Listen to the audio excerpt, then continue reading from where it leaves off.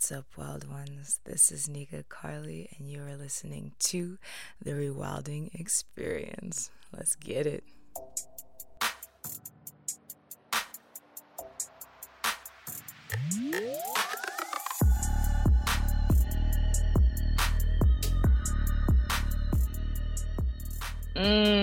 So, wild ones, we have a very, very, very special episode this week.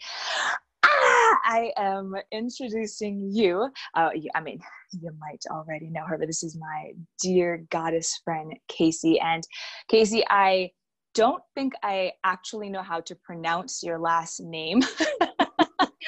I want to say Johnson Axoy, but is that it? Yeah, that's perfect.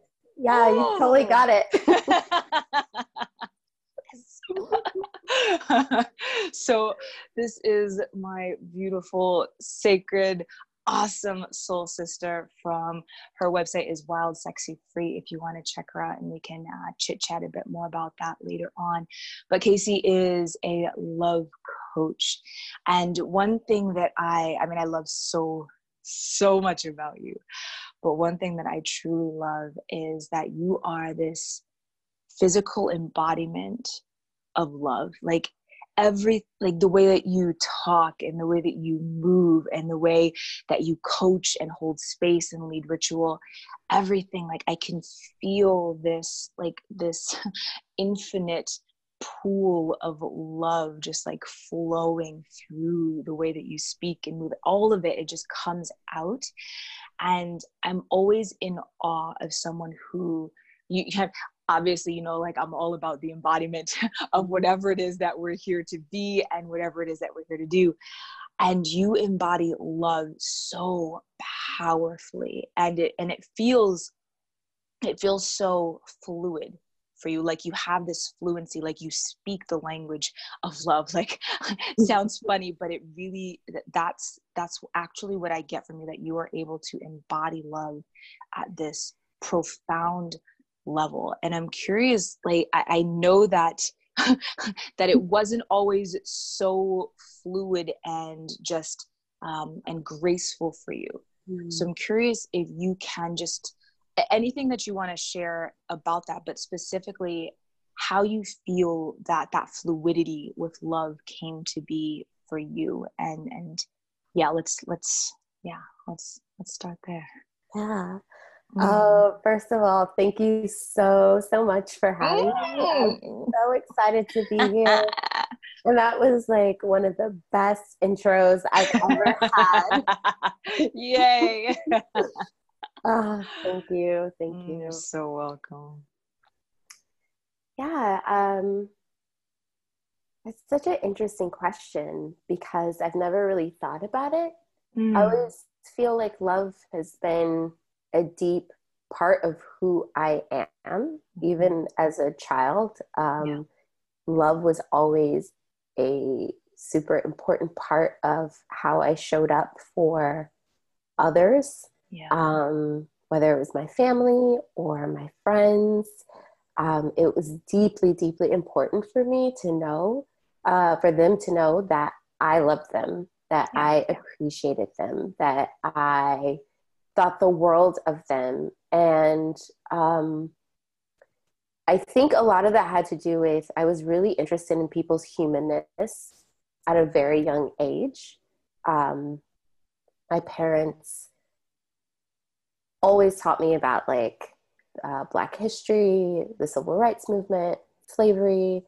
And then not in college, but in middle school, I learned about the Holocaust. And these things of like human experience, human suffering, human pain, like brought out so much compassion in me. And I just wanted to understand, like, how could lovelessness not be in humans? Or maybe it wasn't a human, but they didn't know how to express it. And so I think that was my first journey of learning, like, what is love? How do you show love? How do you show compassion? How do you have empathy for other people and what they're going through in their lives? yeah, and it just kind of grew from there. And I think a little from a subconscious place. I wasn't always conscious of like being an embodiment of love, but it was always there. It was always a part of who I was and who I am today. Yeah, oh, I love that. I love your love. Yes. And I know that you and I have talked a lot about pleasure, and pleasure in both Casey and I went through the same sex, love, and relationship certification at different times, but same program. And we talk, so our conversations definitely include a whole lot of sex and eroticism and pleasure, as well as love. And we've been talking lately about pleasure and how pleasure has become colonized, and how pleasure has become something that people of color, BIPOC, wherever we happen to be in the world, that pleasure is almost this this thing that feels either unattainable or something that is for the other. And even when we accept and receive pleasure, that there can be a bit of a charge, that there's some underlying emotional residue and muck with it. So I would love if you can give us some insight as to just what does pleasure mean for you, and how is that either shown up in your life, or how has it not been there when you were looking for it? Yeah. For me, pleasure is simple. It is so simple. I remember I was sharing with someone what I found personally pleasurable in my everyday life. And honestly, it's walking my dog in our neighborhood. And our neighborhood is so beautiful. And I live in West Hollywood, California. And the neighborhoods here are just absolutely gorgeous. And there's flowers everywhere. There's succulents, there's trees, there's lavender bushes, there's hummingbirds. Like I have hummingbirds come to my balcony every day because I have plants on my balcony. And there's bees and the smell of honeysuckle in the air. And to me, it's these things that like bring me pleasure. It's bringing my senses alive. It causes me to remember that I am in a living body and I get to experience simple pleasures every single day. And even having like roses in my house is pleasurable. Having a clean home is pleasurable. And then there's like, you know, pleasure that I purchase where like a massage is like much needed. I have a membership and I would get a massage every month, or a facial, or even just like buying delicious perfume is pleasurable to me. And for me, there's a scale. You know, pleasure does not have to be bought. It can be free, or you can buy the most expensive pleasurable thing that your heart desires. And then there's everything in between. But I think it's important when talking about pleasure that is clear, that it doesn't have to be bought. I think that a lot of people, when they think about pleasure, they think, oh, well, I don't have the money to experience pleasure. You know, pleasure's too expensive. Pleasure's not accessible. And that's not true. Whatever brings you joy and aliveness in your body, that is what pleasure is, at least for me personally. But my desire is to let people know that pleasure is accessible. Aliveness in your body is accessible. Tantalizing your senses is accessible. And yeah, did I answer your question? Yeah, I love it.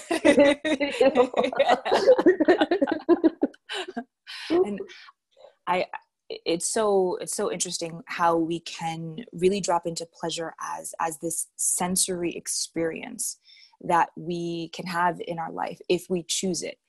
And pleasure for me, and we were just talking before we started recording, that like if like that turn on, like me as a creator, like it's got to be there. It actually is essential for me to do what I came here to do, to be who I came here to be.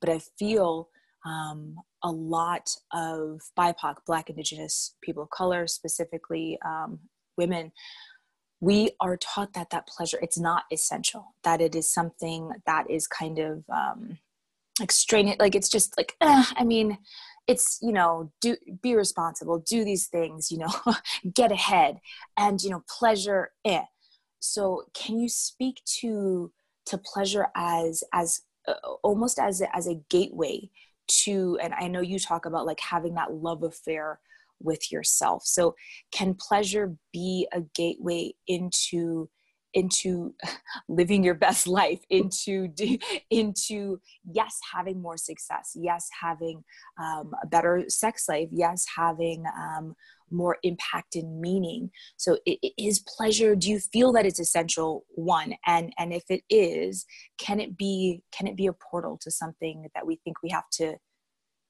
get outside of pleasure? Yeah, this is a beautiful question because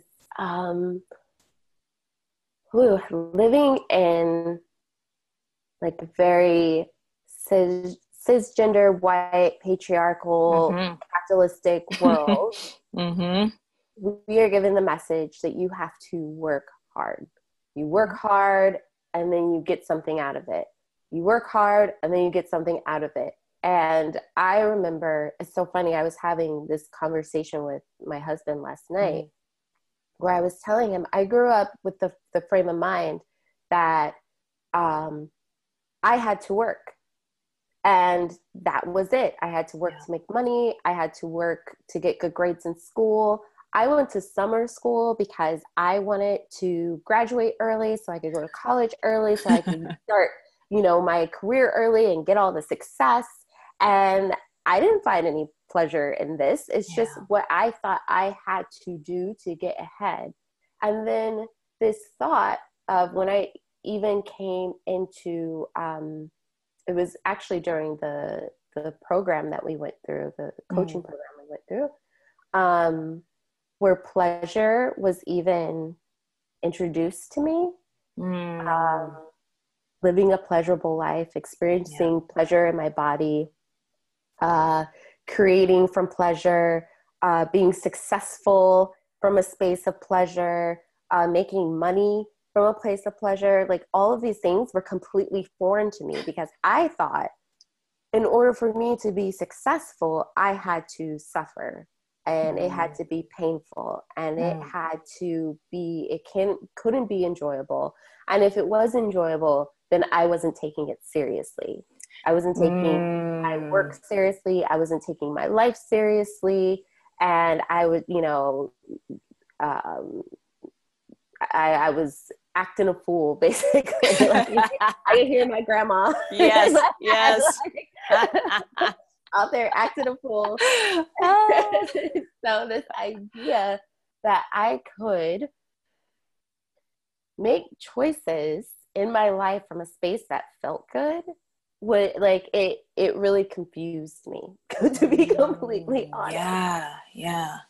But then the more I started to practice pleasure, the more that I started to fall in love with who I was and just really gave myself permission to be who I was and all of my glory and all of my failure and all of my,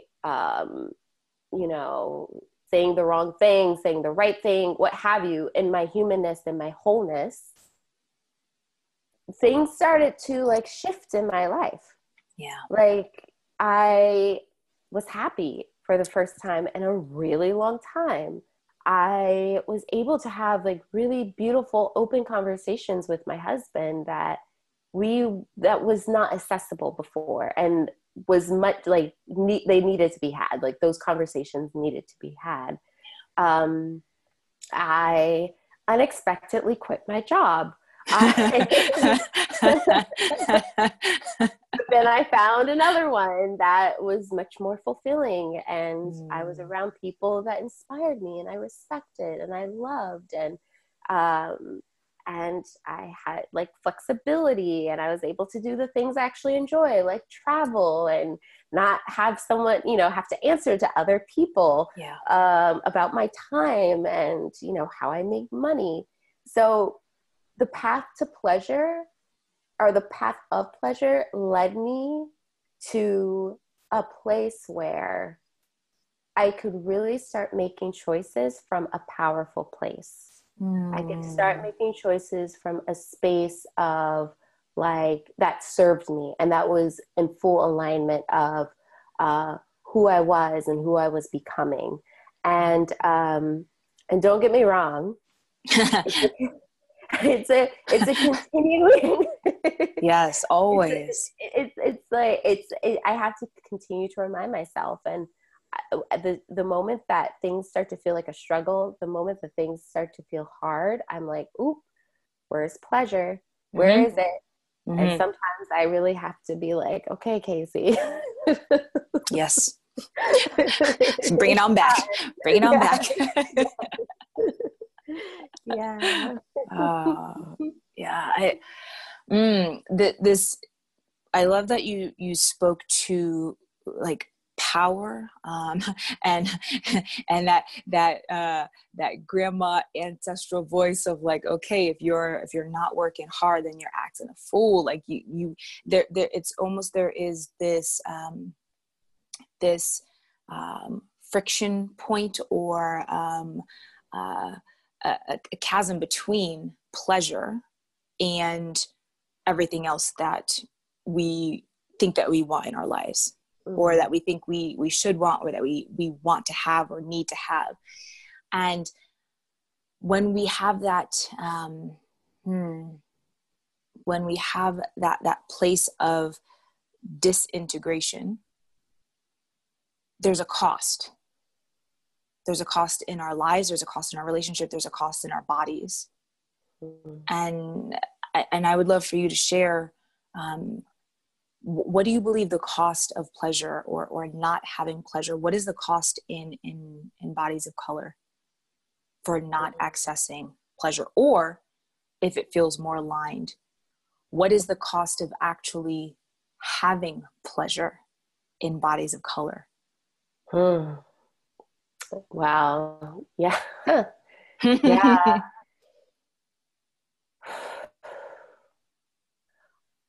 Well, I think the cost is reprogramming.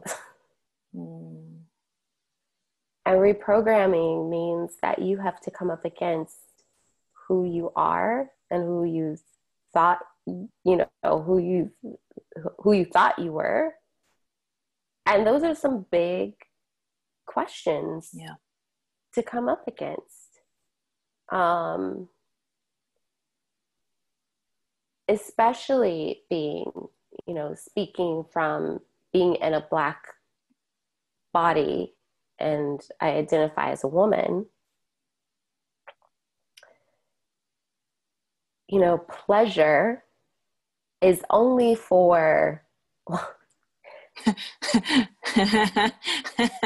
pleasure is only for your man.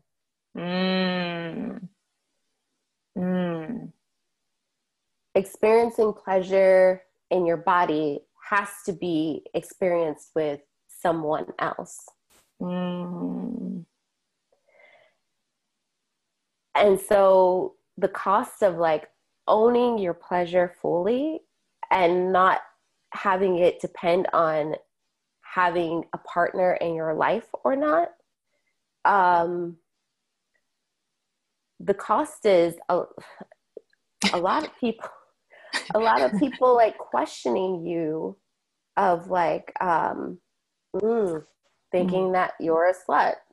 If it's Mm-hmm. not for one person and Right. you choose to like experience pleasure from multiple people or multiple bodies Right. or even by yourself, Right. like it's seeing like, you think you're somebody, Mm-hmm. or you're a slut, or you're fast, or um um basically there's a lot of shame that comes with owning your pleasure fully. Yeah. Yeah. The I grew up in church. I went to church, and um I remember it was always the woman's responsibility to basically keep the men away. Mm. Okay. Mm-hmm. Mm-hmm. It was always, Mm-hmm. and growing up, um, a young Black girl in an all Black church. It was very much taught that like pleasure was supposed to be experienced in marriage. Yes. Pleasure is supposed to be experienced with a man, Mm-hmm. and pleasure is the woman's responsibility to give to her partner. Mm-hmm. And anything outside of that context is wrong, basically. Mm-hmm. Yeah. And so growing up with that message, it's like, well, where do you think you're going to experience pleasure? Oh, okay, well, I guess I need to find myself a man to experience pleasure. But then from a man's point of view, Mm. a Black body male, it's almost like it's a disservice to him as well, because it's like you're not a real man Mm. unless you are not even giving pleasure, unless you're receiving it. Mm. Yeah. So there's this disbalance. There's an imbalance of giving and receiving, experience, being the experiencer, um, and it just creates a lot of confusion and chaos. And I see it. I Yeah. saw it in myself. I saw it in my friends. I saw it in my friends who chose to have, pleasure or sex outside of marriage and ended up Mm-hmm. having children, and how ostracized they were, kicked out of the community. And even if they Yeah. weren't fully kicked out of the community, they weren't emotionally supported. Um, and so seeing this as a kid, seeing this as someone who is also very sexual, Mm-hmm. um, it caused me to have a shame relationship with pleasure. Yeah. If I was experiencing pleasure, I automatically like felt shame right afterwards. Mm-hmm. And that was my experience. And I had to basically unbrainwash myself from that Yeah. experience. Yeah. Mm. I can totally relate to being a kid growing up in a Black church and having there are some very specific values that come with growing up in a Black church, just like there are very specific values that grow up with being, in whatever religious community you grew up in, whoever you might be listening. Mm. And as a child, I was always very sensually alive and just like sexually, like just like in my body and just like, oh yes.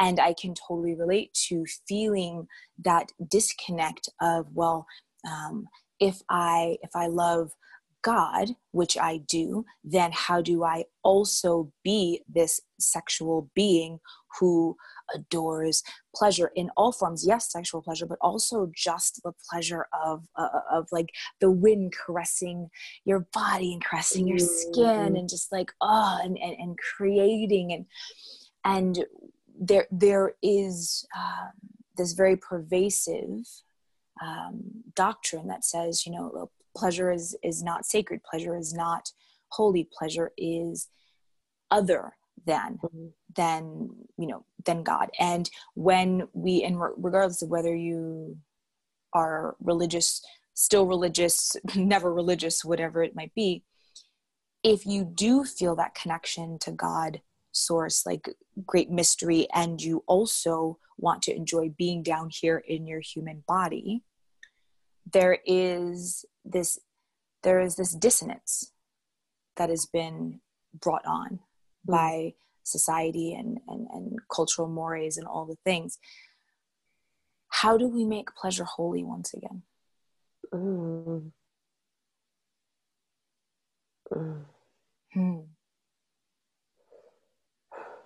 That is such a beautiful question. And the first time, I think, so for me, the first time that it was ever introduced to me that you can experience the divine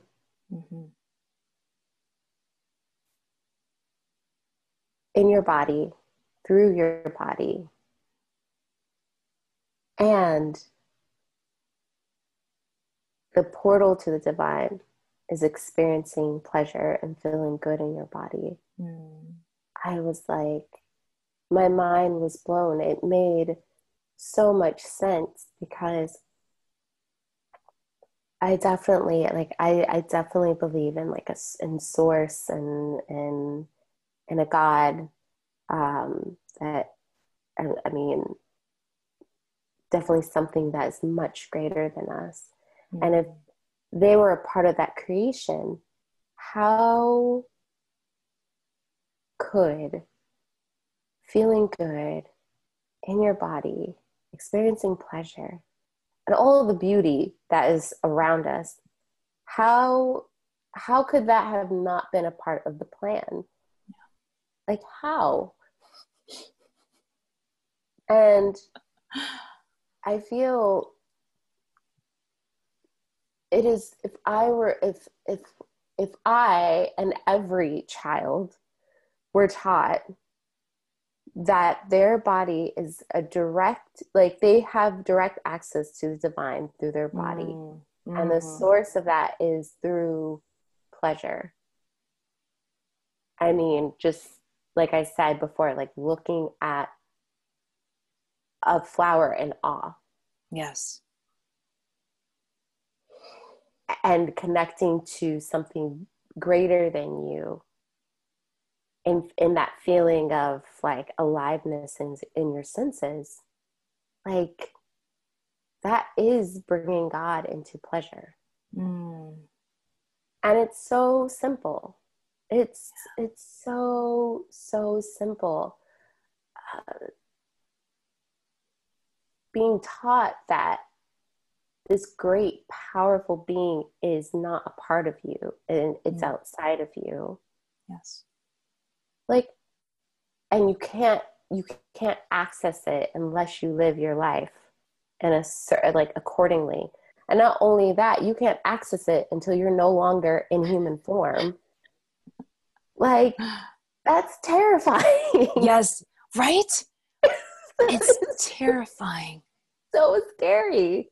Yeah. And then we end up living our life just waiting to die and ascend to this surreal space in which we can finally know God and know pleasure and be able to relax, right? Like, you'll actually get to chill out and enjoy the quote unquote afterlife. Yeah.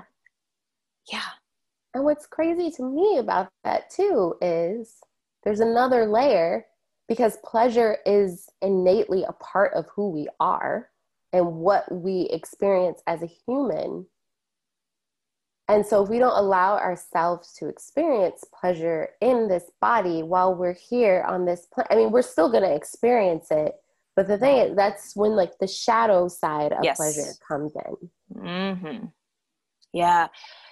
Let's touch on the shadow of pleasure, because this is it's such a prolific shadow, whereas we become either over sexualized, we become addicted to either act like sex itself, or we become addicted to like attention that really is not serving us or serving the other party or parties. We can become addicted to drugs, to like so many things when we are in the shadow side of our sexuality, because we're living in shame and guilt and suppressed rage, right? Like our body wants that liberation, craves that liberation, and when we don't have that, either from outside forces or from ourselves at this point, right? If we are now the ones shackling our own pleasure,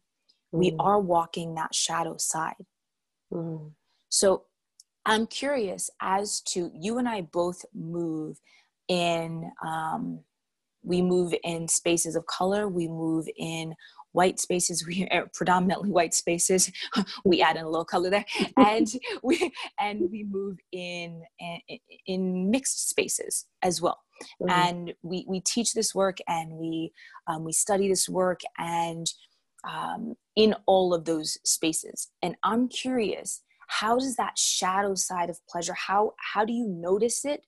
Is it different? Like, I know you just came off of a huge talk, down south, and like, is it different? Is that shadow showing up different in the different spaces that you find yourself in around this work, around pleasure?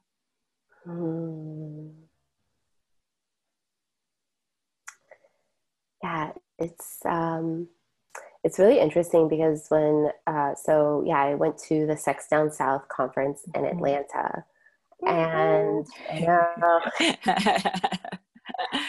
and I feel like it's so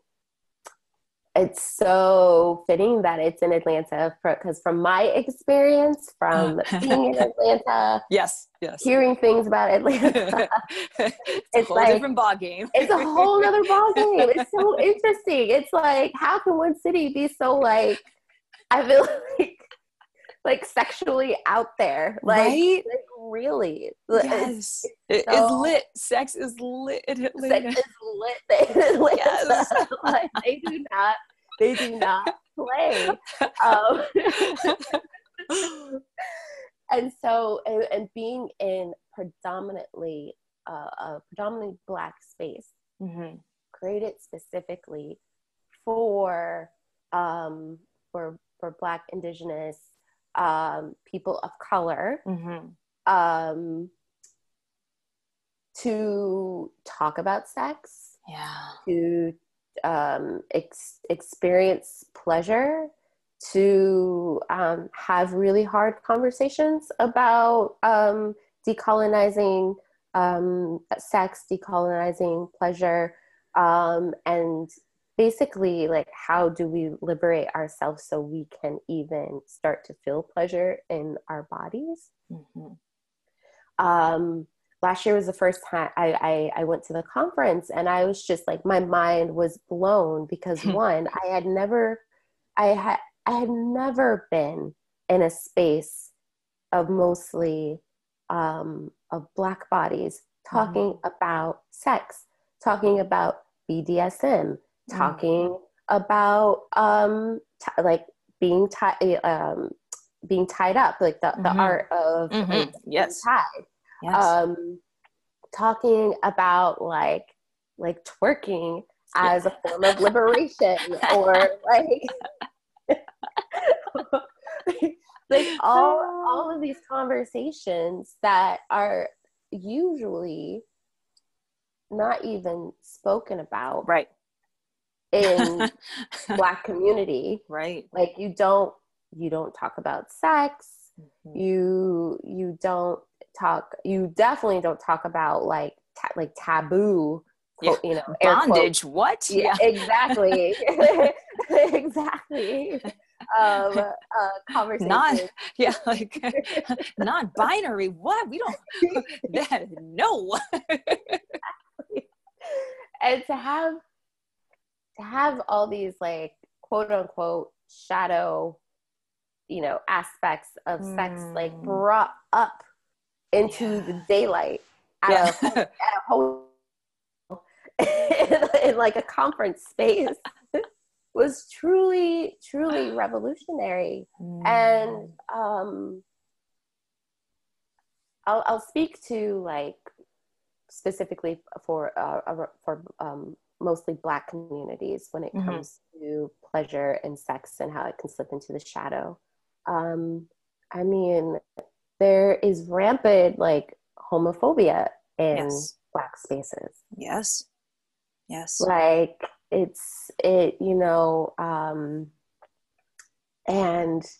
it's not, it's so interesting because it's one of those things where it's like, especially in Black churches, it's like, oh, the choir director. Yeah. Yes. Oh, behind the hand. Oh.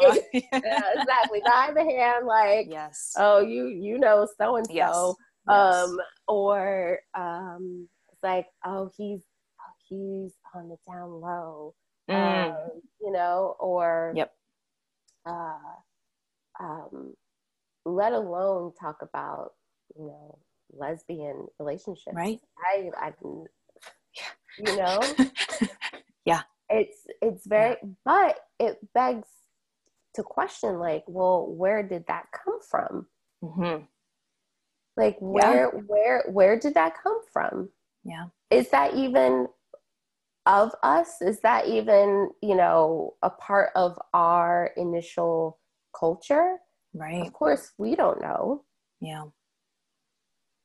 And then, oh my gosh, there's so many places this can go. Can I offer a space to, okay. I love that you mentioned decolonizing, right? Like this is something that you and I talk about, probably at length, right? Specifically in this space of sexuality, of freedom, sovereignty in our own bodies. And there is, I was leading a call yesterday where we were talking about play in bodies of color and how hard that is, because it has felt dangerous and unsafe to drop into play. And I feel like pleasure it's in that same vein, and talking about these quote unquote taboo subjects, which like really is bondage, is LGBTQIA plus, like is it taboo? Like, no, how about it's just humaning, right? Like, right. We're all like, we're here humaning, but it's become, in quote unquote mainstream. It's been taught, and it is pervasively taught that it is outside of what is acceptable. And I feel like it all goes back into that colonization of people groups, of BIPOC people groups, where if we can strip away pleasure, if we can strip away anything that feels innate or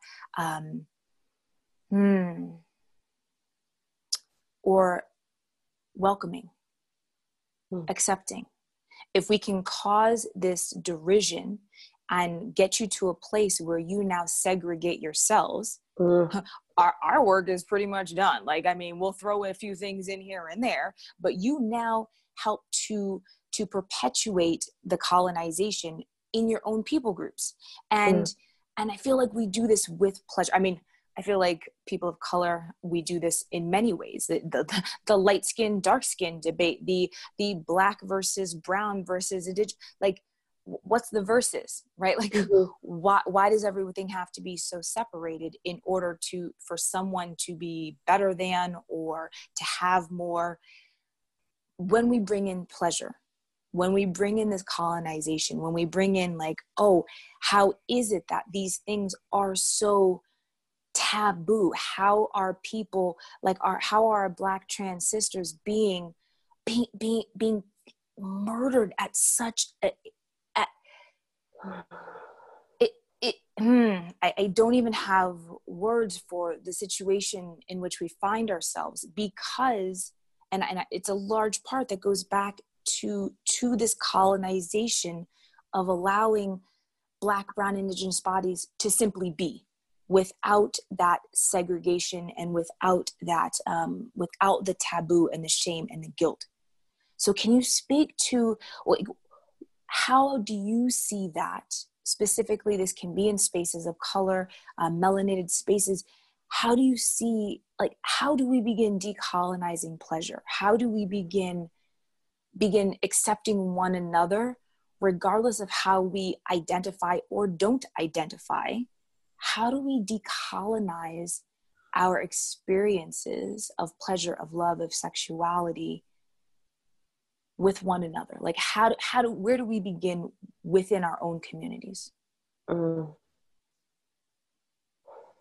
Yeah, the first thing that came up for me and my body was like, we have to address our own anti-Blackness. Mm-hmm. Oh yeah. Because, and then the second thing that came up for me is because a lot, especially when you speak of the homophobia, the transphobia within the community, and the separation that we create amongst ourselves, it all kind of goes back to how, like, what's our proximity to whiteness?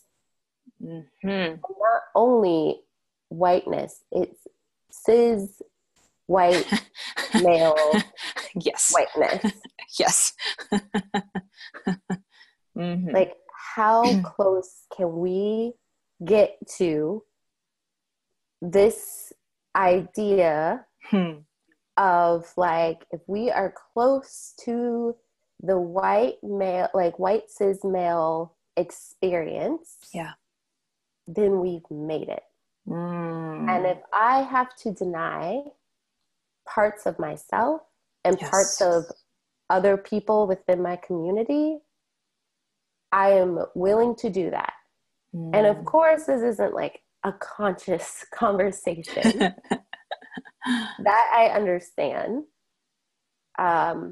Because I definitely, the more that I've dived into healing my body and self-love and pleasure and desire and play, I had to face my own anti-Blackness.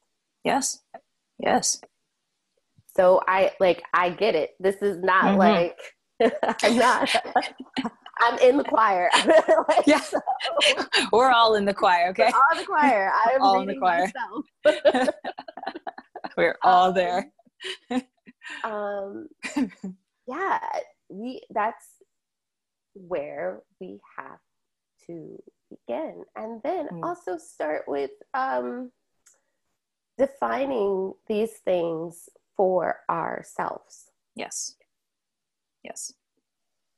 Defining these things for ourselves, like, you know, and not even as before you even go to community level. I'm talking about, like, for yourself as a human being, individual. What is pleasure to you? What is desire to you? What is play to you? And you have to start we talked about this the other day, of just like all the levels of unpacking and deconditioning that has to happen, especially in a body of color. Yes. Because you have, or like, we have been taught to hate ourselves. Yep. That we're not good enough, that we're not smart enough, that we'll never be good enough because of the color of our skin, of something that we cannot change. Right. Like, if you are given that message over and over and over again, not through generations. Yes. Yes. Of hundreds of generations. Yes. Of people. And not only is it given to you through the like messaging of society, but it's also messaging in family. Yeah. Oh yeah. You know, like you're never going to be anything unless you are 10 times better than this other person. Mm-hmm. Well, what if I can't be what if it's just not in me to be 10 times better, and not because of the color of my skin, or like right. Just because maybe I don't want to be. Maybe it's right. as plain as that. Maybe I don't want to be. Right. So what does that mean? That I'm not going to be shit for the rest right. of my life? Right. Because I don't want to play this comparison and one-upmanship game. Like, oh, so you ain't shit now. Like that's your life. Welcome to it. Exactly. Yeah. And then it's, you know, it's fed to us in media. It's fed, like, I went to the Amoeba music store. It's like this huge store in LA, and it's like, it's more of like a landmark because it just has like music and records and DVDs and VHSs. It's crazy. And I went there and I was like looking at like all the VHSs, and I was just like looking at like everyone who was like all the movies, and I was like, man, this is a lot of white bodies that I I grew up with. Yes. Looking back, and you're like, wow, that was a whole lot of conditioning. Yeah, a whole lot. That was a whole lot of conditioning. Yeah. So yeah. Oh, go ahead. No, you go. You go. Okay, so I was just gonna say, before like, you know, we or me or you or whoever can start to even get to a place of defining like pleasure, desire, play, all the things. It's like you have to really start on a community level. You have to start on an individual level and really start to unpack, like, okay, do I like myself? Right. And if I don't like myself, why is that? Yeah. And is that true? What is that even based off of? Yeah. Yeah. Okay, it's based off of everything I've been fed. And then there's a big question mark of, who am I in all of this? Yes. Yes. Because I thought I was this person, but finds out like that was someone else's creation of who they thought I should be and how I should move in this world. Yeah. And like going back to play, it's like, you know, a lot of it is based off of like survival, right? Yes, 100%. So like 100%. You're basically created into this image of like a person who can survive in the world. Yes. Basically. Yes. So there is no room for play if you're too busy being a person who can just survive. Yeah. Armor is already on. So play is not. Play and pleasure are not on the table. Yeah.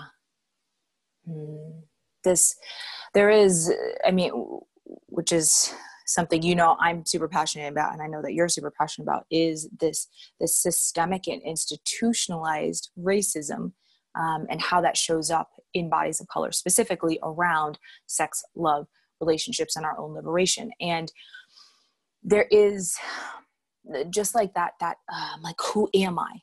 When your people group has been so horrifically uprooted and practically wiped out on many levels with many people groups. There is this sense of kind of floating, like, who am I? Well, if this is who I was taught I am, this is the encoding that I received, well, I guess I'm gonna hold on to that with everything that I've got, because without it, who am I?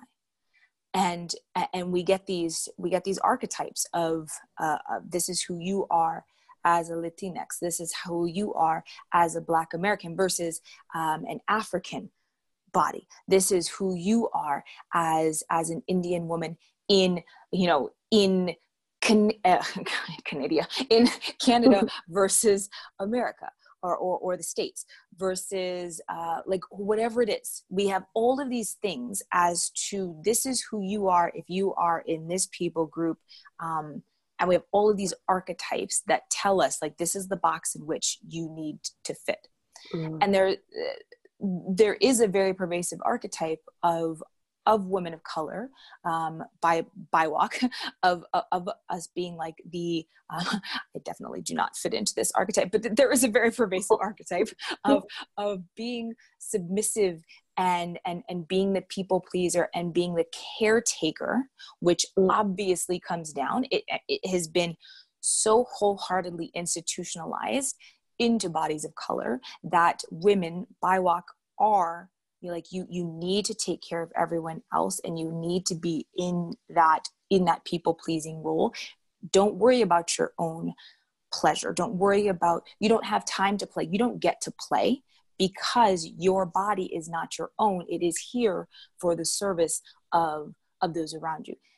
This impacts the capacity we have to receive pleasure, and for it to feel safe for us to receive pleasure, for us to feel like we still have touch, or are in touch with our identity as a BIWOC if we experience pleasure. Can you tell us, what you feel? Like, what does your body experience when you eat, even if there's any part of that archetype that you found in yourself, or if it's an archetype that you find in other BIWOC around you? Like, what comes up in your body, even just like thinking about breaking that stereotype, breaking that institutionalized archetype? It's so funny that you bring this up, because I was having this conversation with myself this morning. Oh my God. I love it. Yeah. Yeah, no, like, seriously. And I was thinking about how I was conditioned, I was raised to worry about my family, my friends, my community, basically everyone else. I was the very last person on the list. And I was thinking, what would happen if I put myself at the top of the list? And I had this reaction in my body of, well, people are going to think you're selfish. People are going to think that you don't care. And basically selfish was the biggest one. Like being selfish is like a cardinal sin. And at least like my family, or at least like what I've experienced in my family and my community. It's like, you are not a selfish person. You put everyone else before you. And I see it perpetuated in my mom. I see it perpetuated in my aunt sometimes. Like, I see it being perpetuated in my family members, especially the women, where it's like, okay, I'm going to give of myself. I'm going to give of myself to the point where when it's time for you to eat, there's no food left. Right. And if there is food, it's like, it's like you get the crumbs. Scraps. Yeah, you get the scraps, and like, you make do with the scraps. And at first it's like, I'm not going to lie. Like, at first the scraps taste good. You're like, oh, okay. Like, I got something. I'm happy I even got something on my plate. And you're just like, okay, I'm eating the scraps. And then after a while, it's like scraps again. Oh, okay. Scraps again. And then you get to the point where you get resentful that they're even like that you get the scraps. Yes. And it builds. It's so insidious because you feel good that you're giving to your family and they're taken care of and they feel good and they're happy. But then the more where you feel unnourished, you feel depleted, you feel tired, you feel worn out because scraps are not enough to sustain you. Yeah. Yeah. And so, but then it's like the fear of like, you become resentful that you get the scraps, but then there's the fear of, well, what if I want more than the scraps? Yes. And you're like, oh, well, shit. that's a thought. Okay. Well, I shouldn't have that thought because you've been trained that the scraps should be enough. Right. At least you got some scraps. Yeah. Why are you complaining? You got scraps. Yeah. Why are you Other people don't even have scraps. What's wrong with you? Yeah, exactly. Yeah. Yes. So to even think that you want more than what you are getting is like, it can cause turmoil in your body. It can cause it to like spin out sometimes. And then you're like, you're spinning and you're like, okay, scraps are good. Scraps are good. Scraps. I love me some scraps. Love me some scraps.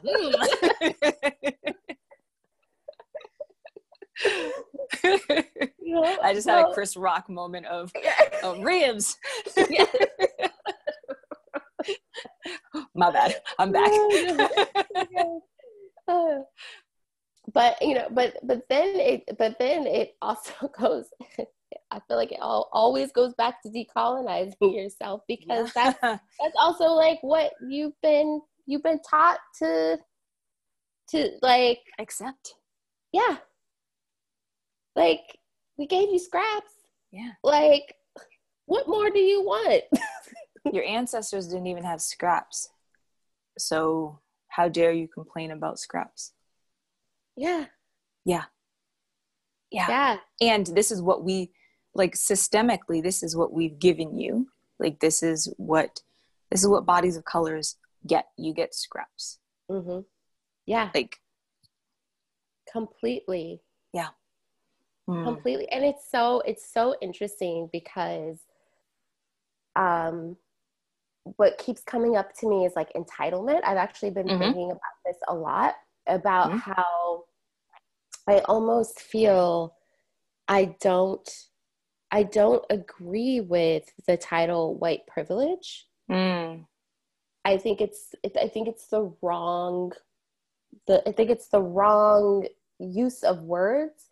There's almost like it should be more labeled white entitlement, because when you think about like poor communities of color versus poor communities of white bodies, there's this sense of like, if you want more as a poor person of color, then like, okay, you want to make more of yourself, but like for poor white communities, or poor people in white bodies, there's a sense of like, well, I should have more.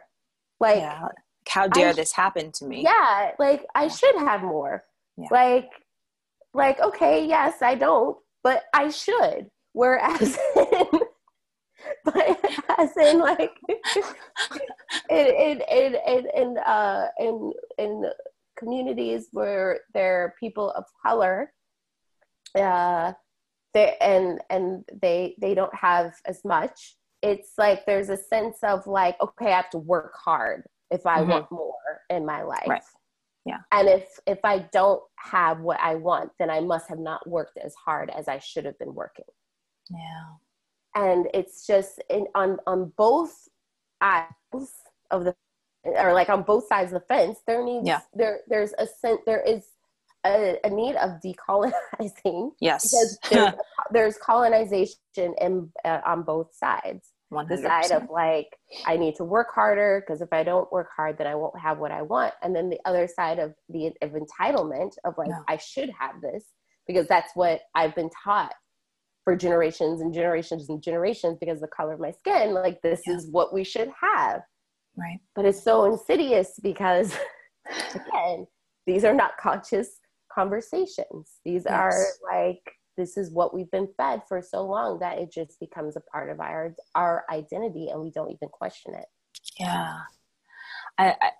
Yes. This conversation of entitlement and privilege and like, there's so many aspects, fragility, like there are so much there that continues to perpetuate the colonization of bodies of color.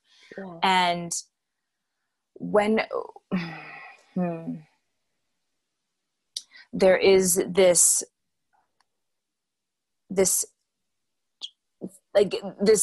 friction, like there's this this big, huge like gap between bodies of color being like, okay, I've got scraps and I want more. And then also when we do want more, when we want more than the scraps with our pleasure, with our love, with our sexuality, with our sense of belonging and being safe in our own bodies. And when we want more, there is also this friction, this huge gap between our communities of like, how dare you step outside of everyone else who maybe doesn't want more or it doesn't feel safe to want more. And so they're not going for more.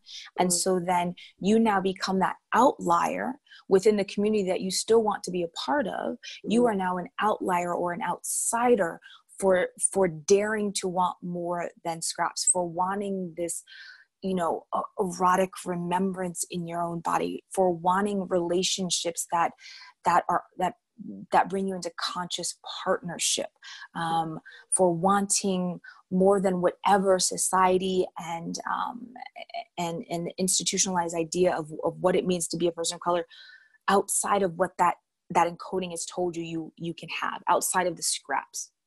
So how do we bridge that gap from still feeling like it's safe and that we are still we can still belong to the people group, like we are still secure in our identity of who we are, and also I want more than the scraps. How do we bridge that gap within our bodies? How do we bring in that safety into our nervous system? How do we decolonize?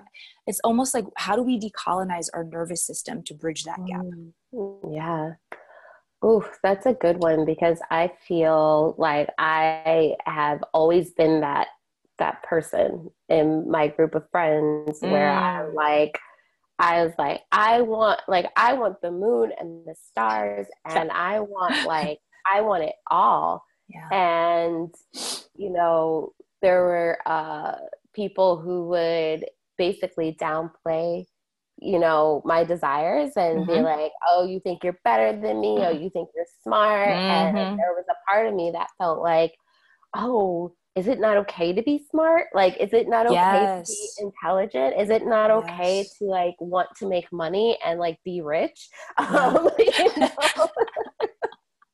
Which sometimes I still have that feeling where I'm like, but I want to be rich. Is that okay? Is that, is that okay? Or am I now ostracized? Exactly. Like, or am I now like, I'm the man. Like I'm you all Sadiddy. You Sadiddy now. Look at Casey. Exactly. Yeah. You're all uppity and everything. But then, I think in those moments, you really have to look at our grandparents, our great-grandparents, and what they went through. Yeah. And in my experience with my family, it's like they always wanted more. And not only did they want more for themselves, they wanted more for their children. They wanted more for their grandchildren. Yeah. I was talking to my mom about my great grandma, and she was like, yeah, your great grandma like always wore like the nicest clothes and always wanted like the nicest things because she used to say, I don't want to see myself coming and going. So she didn't want to see other people in what she's wearing. So that's why she wore expensive clothes. And when I heard that, is I was amazing. like, I know, right? I was like, go ahead, grandma. Right? So, oh God, I love that. And so when I heard that, I was like, whoa, okay. Well, that's interesting information. One, that explains a lot about who I am and like why I like nice things. Right. And then two, it reminds me that there was a whole generation that came before us who fought. Yes. Literally fought for our right to do better and have better. Yeah. Yeah. And not do better in the sense of like action and, like work hard, like work hard, grind. Yeah. Like, I'm not talking about like grinding. I'm talking about like having the space to even think about decolonizing your pleasure or your desire or your sexuality. Yes. Like, they didn't have that luxury. Right. Like, they didn't have that luxury. They were literally fighting in the streets for just simple, or what we may find simple, but like everyday rights. To eat at a restaurant of their choice. Yes. To walk in the front of a hotel room or a hotel building. Yeah. Where they may have been performing. Yes. Instead of, having to go through the through the service entrance. Thank you. Yeah. Mm-hmm. So I think when we start having these conversations, I for me, it's important to remember that like not only did my great grandparents, my great grandparents really fight for their rights, our rights, but they also wanted more. Yeah. And that was okay. Yeah. That was okay. And so of course there's always going to be people within a community that sees someone doing quote unquote better than that. Yeah. Or what doing more. The most. Yeah. Yeah, exactly. And they like, but I there has to be a sense of compassion. Because as we talk about all the unpacking that still has to be done, yes, that's really scary. Yeah. That is really scary. And I completely understand why someone would see another person, having these big desires for themselves. And secretly, that person probably wants the same thing, but just can't see the vision for themselves. Yeah. Or that it could be safe. Or that it could someone, to someone who looks like you or me or this or that. Like, ooh, it's not safe for us to do that. Like, completely. We can't. Yeah. Completely. Yeah. Completely. And I think that kind of circles back around to pleasure and creating safety in your nervous system, or to even start desire, like having desires in your life. The importance of pleasure, the importance that pleasure plays when creating a nervous system that can withhold manifesting that desire. Yes. Like pleasure is the key. Like creating a inner ecology that feels good, that that feels alive and vibrant, is really important. And you need pleasure as that foundation. Yeah.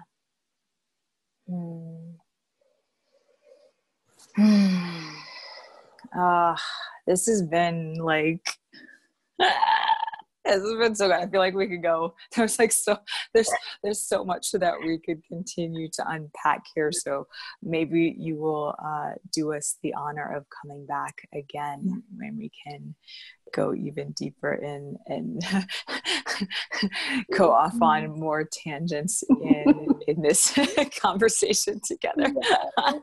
I know. I would love that so much. Yay. Oh, Casey, it has been such a pleasure. It's been such a pleasure having you. And I would love can you share how listeners can find you, how they can connect with you, and what you are up to in the world? Yeah. So you can find me at wildsexyfree.com. That's my website.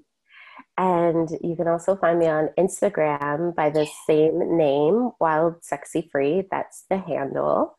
And then what I am currently up to is I have actually been inspired to create an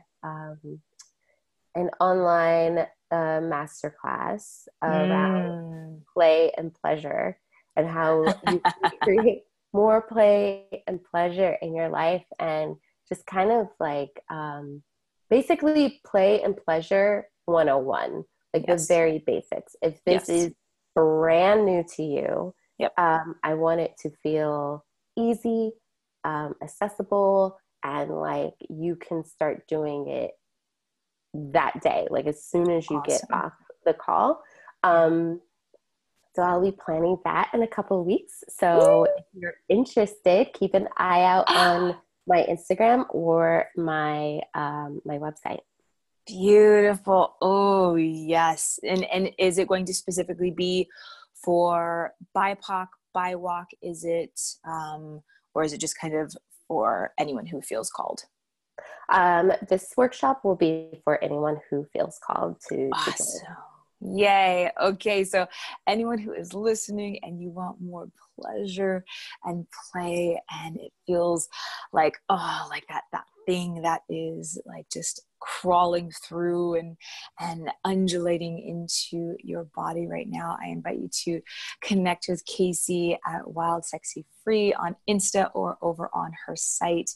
And we would love to hear from you. So you can always continue the conversation on Instagram. My handle is, of course, at Nika Carly. Or connect with Casey. You can DM us or any of that stuff. If you listen to this, please screenshot the episode and tag us both so that we can like cheer you on and thank you and celebrate you for being here with us. Casey, thank you so much. This was like the bestest. Yay. Oh, thank you. This was so amazing. Oh, yay. All right, wild ones, wherever you are in this big, beautiful world of ours, have an amazing day or night. Thank you so much for listening. And as always, here's to your untaming. Bye, wild ones.